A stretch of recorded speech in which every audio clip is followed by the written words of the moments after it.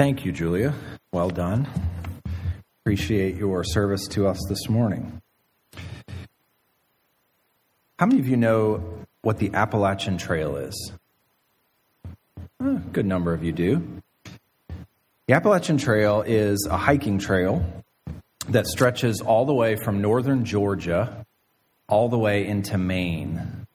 It's around 2,200 miles long, and our house in Virginia was probably 30, 40 minutes from the Appalachian Trail, from a section of it. And I, at one point, took my son Cole up, and we did a day hike on the trail. And it's great. It's wonderful. But every year, thousands of people start on this trail in northern Georgia in spring, maybe March or April, and they hike the entire length of the trail in 1 year, all the way from northern Georgia to Maine. And around 2,200 miles, and they end up in Maine and in the fall as it's starting to get colder. But I wanted to show you, here's a picture. There it is. There's a picture of the beginning of the Appalachian Trail in Georgia. Now, if you're starting at this point and you're planning on doing the entire thing, 2,200 miles, there's a certain type of person who does this. There's a certain mentality that it takes to gather your gear together, to get your materials together, and to walk through this little archway and think, I'm going to do 2,200 miles of hiking along this trail. There's a certain mentality of a person who undertakes an endeavor like this. First of all, that's a lot of walking, right? I mean, every day you have to walk 20, 30 miles to be able to do this. That's a lot of walking. Second, you have to carry all of your gear with you. It's a well-defined trail, but it is a trail, and it goes up mountains and into valleys and across creeks. And so you have to put your gear in your backpack. You have to carry your tent with you if you're going to sleep under a tent, which I would recommend, especially in early spring and into fall in Maine. You have to carry your tent with you. You have to carry your sleeping bag with you. You have to carry your food with you. Now, you can stop along the way. There are towns that you can go to off the trail, and you can buy new food after several months on the trail, but you have to carry all of that with you in your backpack. The third thing when you start onto this trail is it's not like this is free from any hazards at all as you're hiking these 2,200 miles. I found a list on the Wikipedia page for this of hazards that are associated with hiking the Appalachian Trail. So consider these: severe weather, American black bear, tick-borne illnesses, mosquitoes, yellow jackets, biting flies, chiggers, steep grades, limited water, dangerous fordings, diarrhea from water, poison ivy, venomous snakes. And I'm sure there are other challenges that you will face along the way of hiking this. So like I said, it takes a certain person to want to do this, to be able to do this, to have the time to do this. You have to be tough, you have to be adventurous, and I think you have to be a little bit insane to undertake something like this. No offense to any of you that have done this before in your lives. I think some of those qualities that lead you to begin something like this are the very qualities that you have to maintain and that you have to have throughout your hike if you're going to finish this. Lots of people start this and don't finish. Every year, that's something that happens. In other words, you have to continue as you began. The way to succeed in covering this entire trail is to maintain the same toughness and adventurousness and insanity that you began with to accomplish this. Now, we've been talking about a journey, and it's a different type of journey than hiking the Appalachian Trail, but this journey is found in the Gospel of Mark, chapter 8, verse 27, all the way through the end of chapter 10. We're learning about the type of journey that is following Jesus Christ as one of his disciples. Now, as we've been going through this passage and we've been following the disciples on their journey with Jesus from north of Israel down to Jerusalem where he's going to die, we've been learning about discipleship and learning about following Christ. And we've been talking a lot about what it looks like to be on that trail in the midst of the journey. But this morning, we want to sort of back up because the text backs us up and says, okay, what does it look like? What is necessary to begin this journey? What sort of mentality do you have to start the journey of following Jesus, of receiving his kingdom? And that's what we want to learn about this week and next week in the stories we're going to study. So open your Bible up to Mark chapter 10, verses 13 to 16 this morning. That's where we'll be. And we're going to do something a little bit different structurally this morning. I typically give you sort of a statement of what we're going to learn, and then we walk through the passage. And this morning I want to do the opposite. I want to walk through the passage, and then at the end I want to give you kind of a statement of what we're going to learn. It's a short passage, and as you study this passage, there's one question that pops out that we'll get to in verse 15. So we're going to give you this question, walk through the passage, and then give you some of the answers to this question. So here's the question this morning. What does it mean to receive the kingdom of God as a child? Receiving is talking about starting out your journey as a part of the kingdom, starting out your journey as a follower of Jesus Christ. That's the beginning of your life as a disciple. Jesus tells us in this passage, you'll see it when we get there in verse 15, that you have to receive the kingdom as a child, and we want to find out what that means. We want to know how we are to begin this journey. How are we to initially respond to the proclamation of the kingdom? What sort of attitude, what sort of mentality are we to have when we hear that Jesus is the king and that his kingdom is advancing? And so that's what we're going to look at. That's what we're going to get to in this passage. But before we get to that question, we have to get ourselves there by understanding the context in which that question comes. And that's verses 13 through 16 here. So last week in chapter 10, verses 1 to 12, we studied this whole interaction between Jesus and the Pharisees and ultimately the disciples regarding marriage and divorce. And this little story that we're looking at here in verses 13 to 16 doesn't necessarily follow immediately after that, but Mark puts this story here because both of those stories are about discipleship. This little interaction here between Jesus and the disciples teaches us about discipleship and about how that process of being a disciple begins. So look at verse 13 here.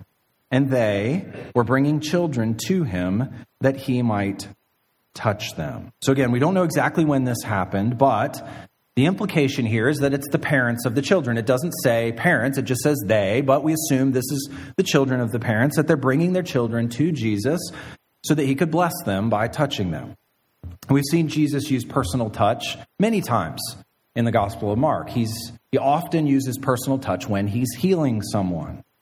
Well, here he's not healing, but he's conveying a blessing to these children by holding them, by hugging them, by touching them, maybe putting his hand on their head and giving them a blessing. And this would not have been atypical during this day. People would bring their children to a rabbi, and the rabbi would place his hands on the child and would say a blessing, a prayer over them. It would have been very normal. And so these parents are bringing their children to Jesus to have the same sort of thing happen. But when they bring them, something different happens this time. When they get close to Jesus with their small children, the disciples step in. Look at the rest of verse 13. And the disciples rebuked them. The disciples step in almost like security guards. That's the sense that I get as I read this here. Like they're creating a perimeter around Jesus. And they rebuke the parents. This is a strong word that Mark uses here for the way the disciples handle the parents. They rebuke them for bringing their kids to Jesus to get a blessing. Now, why do they do this? The text doesn't say. There are several options. Did they want to keep people from coming to Jesus apart from coming through them? Maybe they were like the gatekeepers to get to Jesus. Did they see the children as a nuisance? You know, they're small, they can be loud and messy, and so they wanted to keep the children away from Jesus because of his position as an esteemed teacher. Whatever the reason, this passage ought to remind you of a passage that we just looked at a few weeks ago in Mark chapter 9. Look back to Mark 9, verse 36.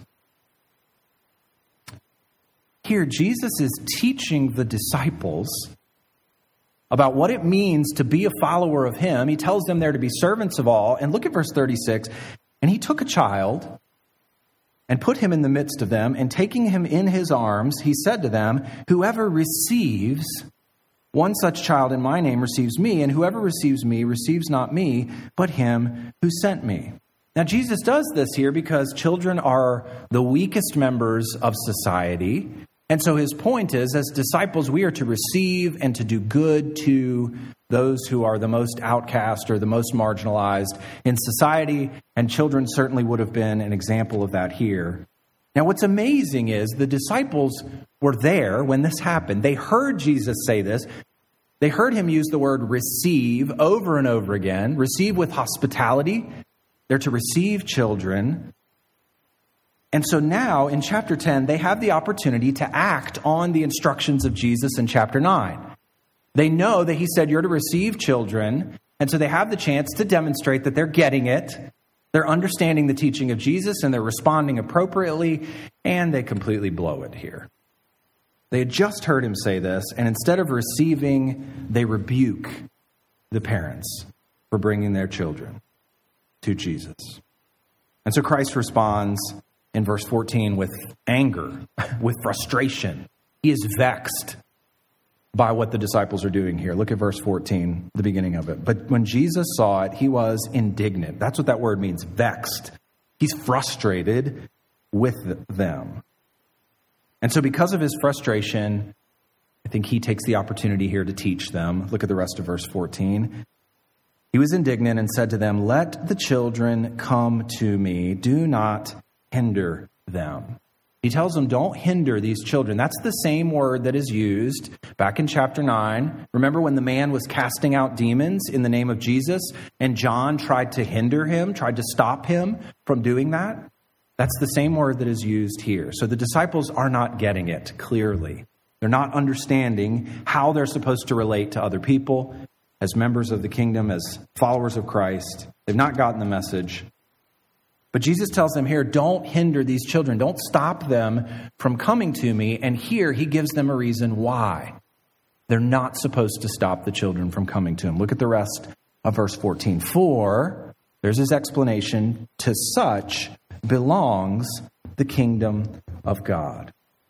Jesus is saying, let the children come to me so that I can be close to them, so that I can bless them, because it's to people like this that belong the kingdom of God.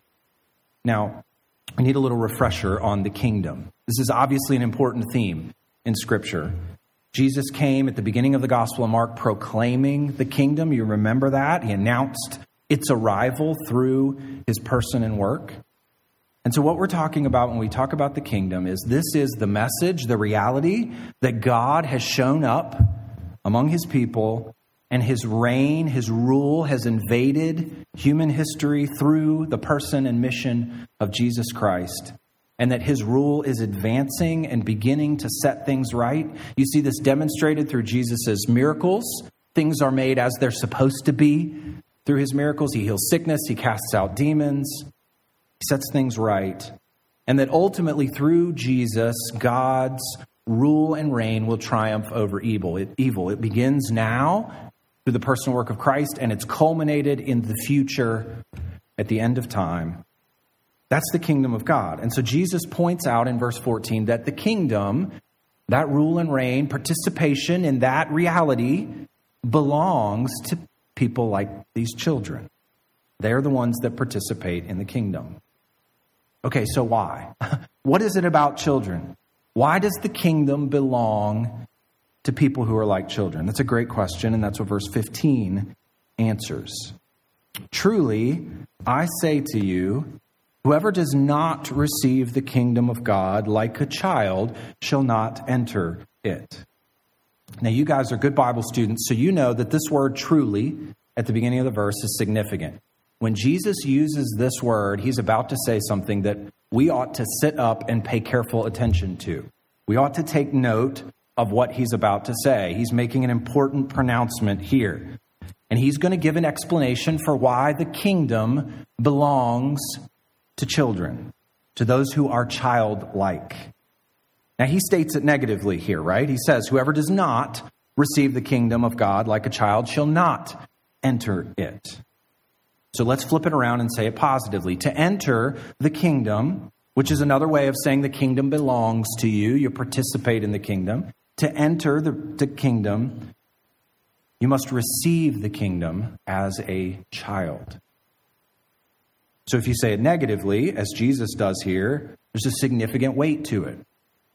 if you do not receive the proclamation of the kingdom, of God's kingdom through Jesus Christ, his person and mission, if you don't receive that as a child in a particular manner, then you won't enter his kingdom on the last day. You will not participate in it. The kingdom will not belong to you if you don't enter it in this manner, in this way.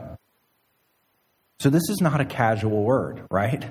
I mean, this is not fly by the seat of your pants teaching here. This is important. This is significant. This is weighty. And that's why Jesus says, truly, we ought to sit up and listen to what he's saying here and the weight behind it. We are talking about eternal destinies that are at stake here in the manner in which we receive the proclamation of the kingdom through the person and work of Jesus Christ. The way we respond to Christ is important, and that's what Jesus is getting at here. Now, the way he does it is interesting, right? He's using a metaphor.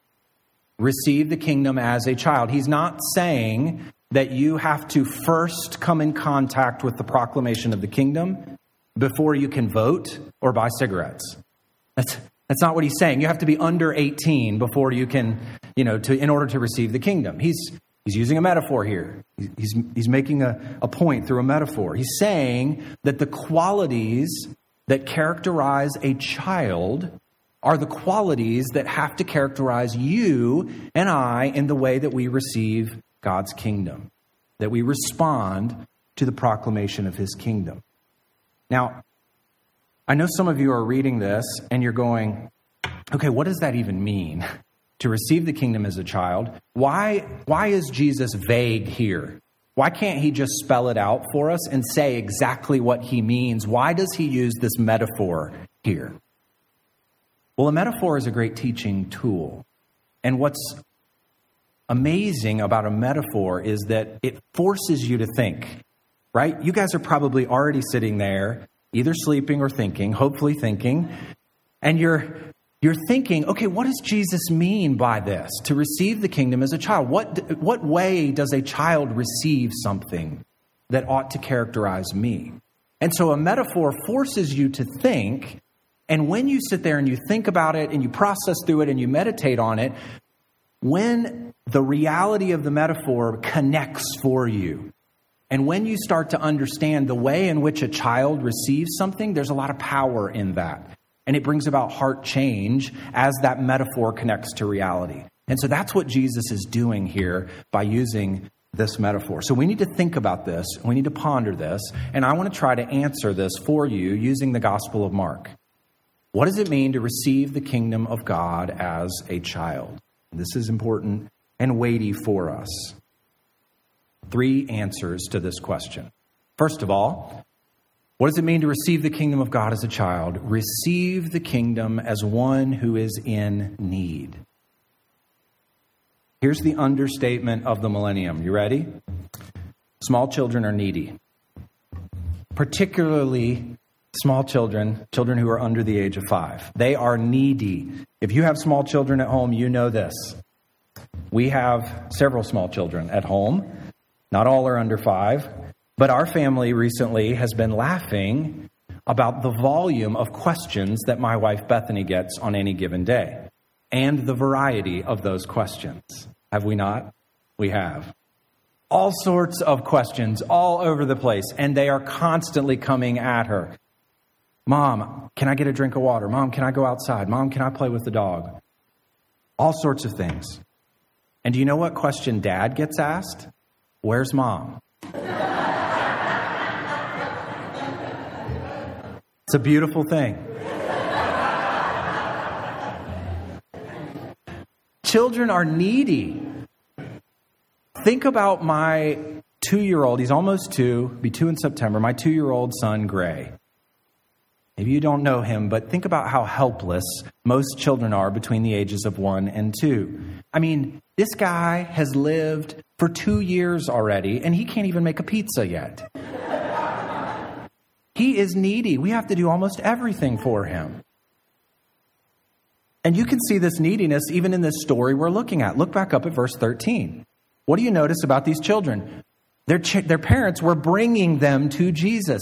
They had to have someone bring them to him. They could not come on their own. They had to be guided so they wouldn't go off the path, so they wouldn't end up in trouble. These children were dependent on other people in nearly every sense of the word. I mean, you can see that all the way back in chapter 9. The reason that Jesus uses children as an illustration of those who are least of these is because they are needy. You don't serve a child to get something in return, to get a cash prize at the end of it. It's not why you serve a child. And so what does that mean for us? That means when you and I come face to face with the claims of Jesus Christ regarding his rule and reign and his authority, regarding his kingdom, then you and I have to respond to that proclamation with a profound sense of our own neediness. We need him. We are dependent. We cannot do this on our own. One author described this as coming with no stellar religious resume. And I loved that. No stellar religious resume. When we hear the proclamation of the kingdom, that Jesus Christ rules and reigns over all, and there's authority in his word, and we ought to respond by submission and obedience, we don't respond to that by touting our own morality, our own goodness, or our own accomplishments. Look who I am. Look how good of a person I've been. Look what I have done. That is not the appropriate and proper response to the authority and the reign of Jesus Christ. Unfortunately, that's exactly what the disciples were still doing. Remember, back in chapter 9, verse 34, they kept arguing with one another on the way about who was the greatest. They were touting their own accomplishments and who they were. They weren't coming as children who were needy in every sense of the word. That's the exact opposite of receiving the kingdom as a child, like a child. What does this sense of neediness look like? When I served as a college pastor in Virginia, I've told you before about the number of students that came to me struggling with assurance of salvation. They would profess Christ at a young age, and they were in this Christian college environment, and they would come back and think, man, I don't know for sure that I was really regenerate, that I was really saved at a young age. And so I would have to constantly talk people through this. I taught on it, try to help them understand it. And there was one guy in particular that just kept asking me about assurance of salvation. And he wanted to know about the nature of faith. What is true faith? And how he could know that he had believed correctly when he was a child. That was his question. And so eventually we're talking about this over and over again. And I got to the point where I just said, look, I think true faith says something like this. Jesus, I am banking on the promises that you have given me in your word regarding your finished work. And I am banking on those promises, the forgiveness that you offer so much that if you don't save me in the end, then I am just going to hell. And that's the reality of the situation. And there's nothing else I can do about it. I'm free falling 100% and I'm throwing myself on you. And it is what it is. I think that's the sense of neediness that is true faith. And I think that is what coming to Christ, responding to his kingdom as a child looks like. I can't do this on my own. And I know it. So I need someone else to do it for me. That's what it means. Coming to grips with our own neediness puts us in a place to respond properly to God's rule and reign, his authority. And neediness is closely connected to our second answer here. We receive in need, and we also receive in humility. These are very similar, but let me explain a little bit of the difference. People often think of humility as thinking poorly of myself. I'm really down on Nate, really down on myself. I think I'm a loser. That's not what humility is. Children have this simple, oftentimes, not every time, but they often have this simple humility about them where they rightly recognize who they are and their place. They don't put on pretenses, right? And I think that's what humility means. It's properly assessing yourself, knowing your place, knowing who you are, knowing what's true about you. What does that mean for receiving the kingdom? What do we have to know about ourselves in order to respond as a child and respond to the kingdom appropriately? Well, at the very beginning of the Gospel of Mark, Jesus comes on the scene, and this gives us a summary of his ministry. Now, after John was arrested, Jesus came into Galilee proclaiming the gospel, the good news of God, and saying, the time is fulfilled and the kingdom of God is at hand. And here's the response. Repent and believe in the good news, in the gospel. Repent. Rightly assess your own situation. Understand the sinfulness of your heart. Responding appropriately to the reality of Christ's reign and rule is saying, I acknowledge my sin. I don't have a religious resume, and anything I do have is worth nothing in the eyes of a holy God. And I acknowledge my sin, and I repent of it. I turn from my sin, and I know I need Christ, and so I turn to him because he's the only one that can ultimately save me.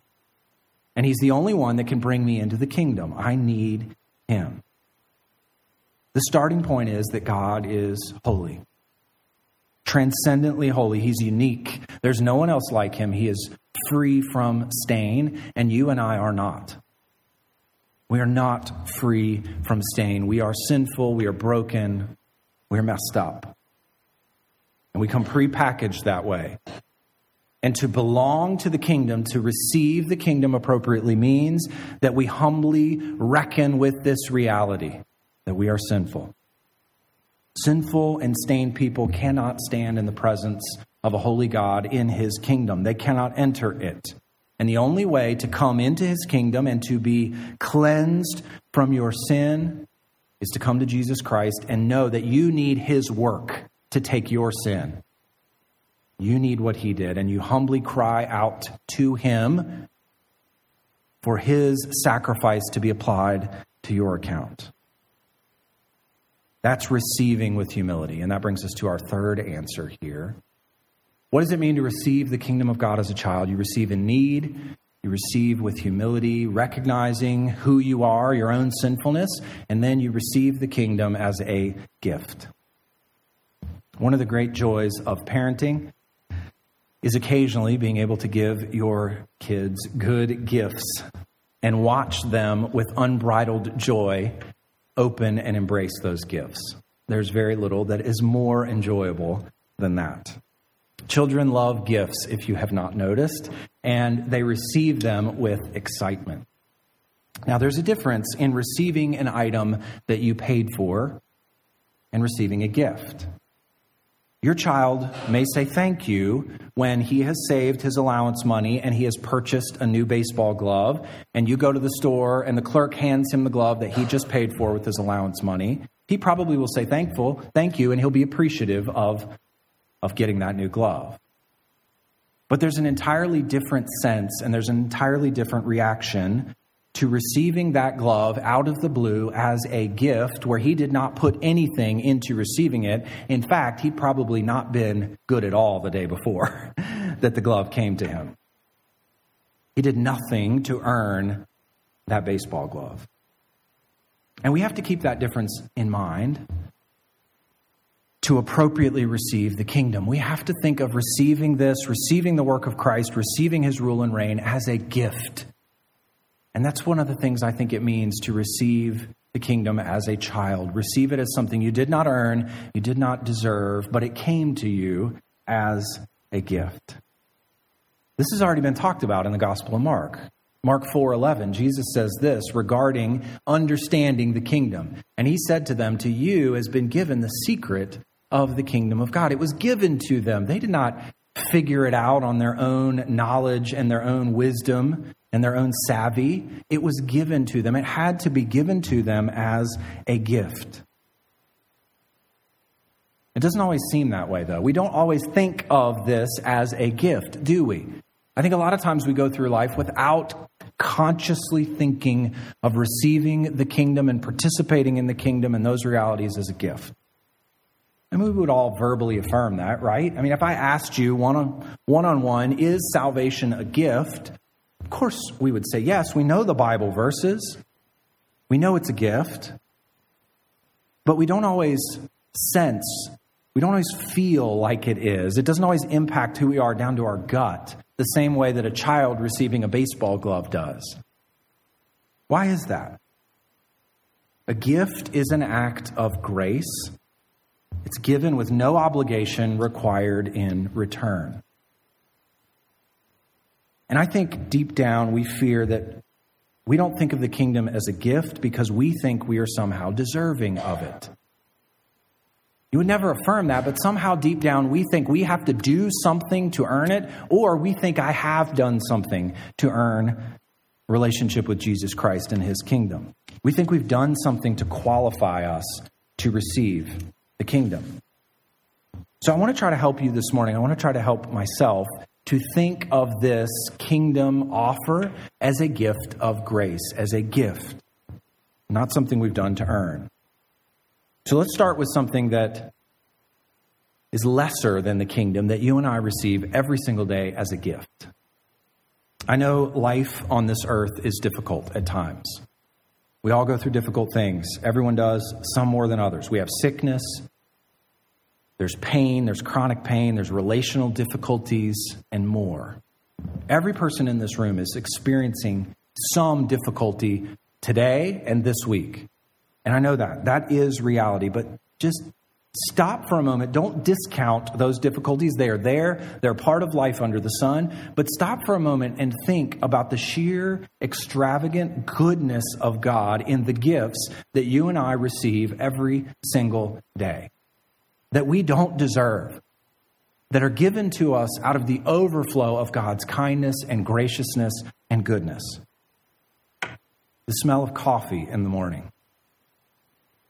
With 4 little kids, Bethany and I say that is what gets us up in the morning. The smell of coffee coming down the hallway. A sunrise. The joy of little feet, whether grandkids or kids, running down the hallway. The beauty of a song well played. What a gift music is to us to enjoy. The delicate petal of a rose. What did you and I do to earn, to deserve any of those things? Nothing, but we assume them all the time, and we're frustrated if we don't get exactly what we want. We assume that we deserve those things. What did you do to earn the breath that you are taking right now and that you've taken over the last 60 seconds, or the heart that is beating inside of you and that has been for years and years and years? What have we done to merit good family, good friends, good poetry, taking a nap, cinnamon rolls? I'm just trying to say, every single day, every moment of the day, you and I are receiving extravagant good gifts in small ways from our Heavenly Father. And most of the time, much less seeing salvation as a gift, we don't even recognize those things as gifts to us. Our God is good. Matthew 5 describes a God who is so good that he lavishes his grace even on those who deny his existence. But I say to you, love your enemies and pray for those who persecute you, so that you may be sons, you may be like your Father who is in heaven. For he makes his sun rise on the evil and on the good, and sends rain on the just and on the unjust. He's so gloriously good that he gives a beautiful sunrise to people who think that he doesn't exist and live that way. So if all of these things are a gift from a good God, then how much more so is the kingdom and the offer of the kingdom an extravagant gift to you and I who do not deserve it? And that's the good news of the gospel. It's the good news that God is going to deliver us from sin and death and darkness, and he is going to remake this world that we enjoy so much now, even though it's been broken by sin. He's going to remake this world, and you and I will experience it in the future with him in his kingdom, without sin, without the taint of corruption, and the sunrises will be even more glorious, and the coffee will be even better. And that's the promise of the gospel, is freedom from sin and relationship with Jesus Christ in his kingdom for all of eternity. And that is a gift that you and I did nothing to merit and nothing to earn. And he doesn't do that as some sort of repayment for all the wonderful things you and I have done for him, how good we've been this week. He does those things because he is good and because he is love and because he wants us to know him and to live in relationship with him and delight in the kingdom and the one who gives the kingdom to us. So how do we receive the kingdom? As children who are needy, who are humble, and who are receiving a gift that they did nothing to earn or deserve. I loved how one commentator summed this up. To receive the kingdom of God as a child is to receive it as one who has no credits, no clout, no claims. A little child has absolutely nothing to bring, and whatever a child receives, he or she receives by grace on the basis of sheer neediness, rather than by any merit inherent in himself, in him or herself. Little children are paradigmatic disciples, for only empty hands can be filled. And so when we receive the kingdom, if you've not received the kingdom this morning, I would encourage you to recognize your need, recognize your sin humbly, and come to God as one who cannot earn this gift, but it has been given through Jesus Christ. If you have received the kingdom and you're experiencing that reality now, I would say go back to these three mentalities, receiving the kingdom as a child, and walk your journey with these mentalities. Remember what it is to come needy, humble, and receive a gift. And let that influence how you walk every single day in your life as a disciple of Jesus Christ. And you know what's really cool about this passage is Jesus does this teaching, gives it to the disciples, and then look at the demonstration he gives of this in verse 16. Mark 10, back in verse 16. You talk about a God of grace, and he took them in his arms and blessed them, laying his hands on them. This is the Jesus that we know and love. It's the Jesus who receives the least of these, those who are needy, humble, and need a gift. He receives them with grace, and he takes them in his arms, and he blesses them. So when Jesus calls to us, come with empty hands, humble hearts, and rejoice in the gift of his love. Let's pray. Father, we thank you for even making the possibility of us entering into your kingdom a reality. As we've talked about this morning, we are not worthy. We have nothing to offer. We only bring our sin and our corruption. We only bring our need. We only bring empty hands. And yet you have, in your extravagant love, given us so many temporal gifts. And you've also given us the ultimate gift, Jesus Christ, the King, crucified for us on the cross, risen from the dead, bringing us with him in new life, and ascended to the Father where he rules and reigns. And one day we'll see that kingdom fully come on this earth. To help us as we participate in that kingdom now, as we seek to proclaim the reality of that kingdom, help us to do it with neediness, with humility, and with rejoicing in your goodness. Thank you for your word. In Christ's name we pray. Amen.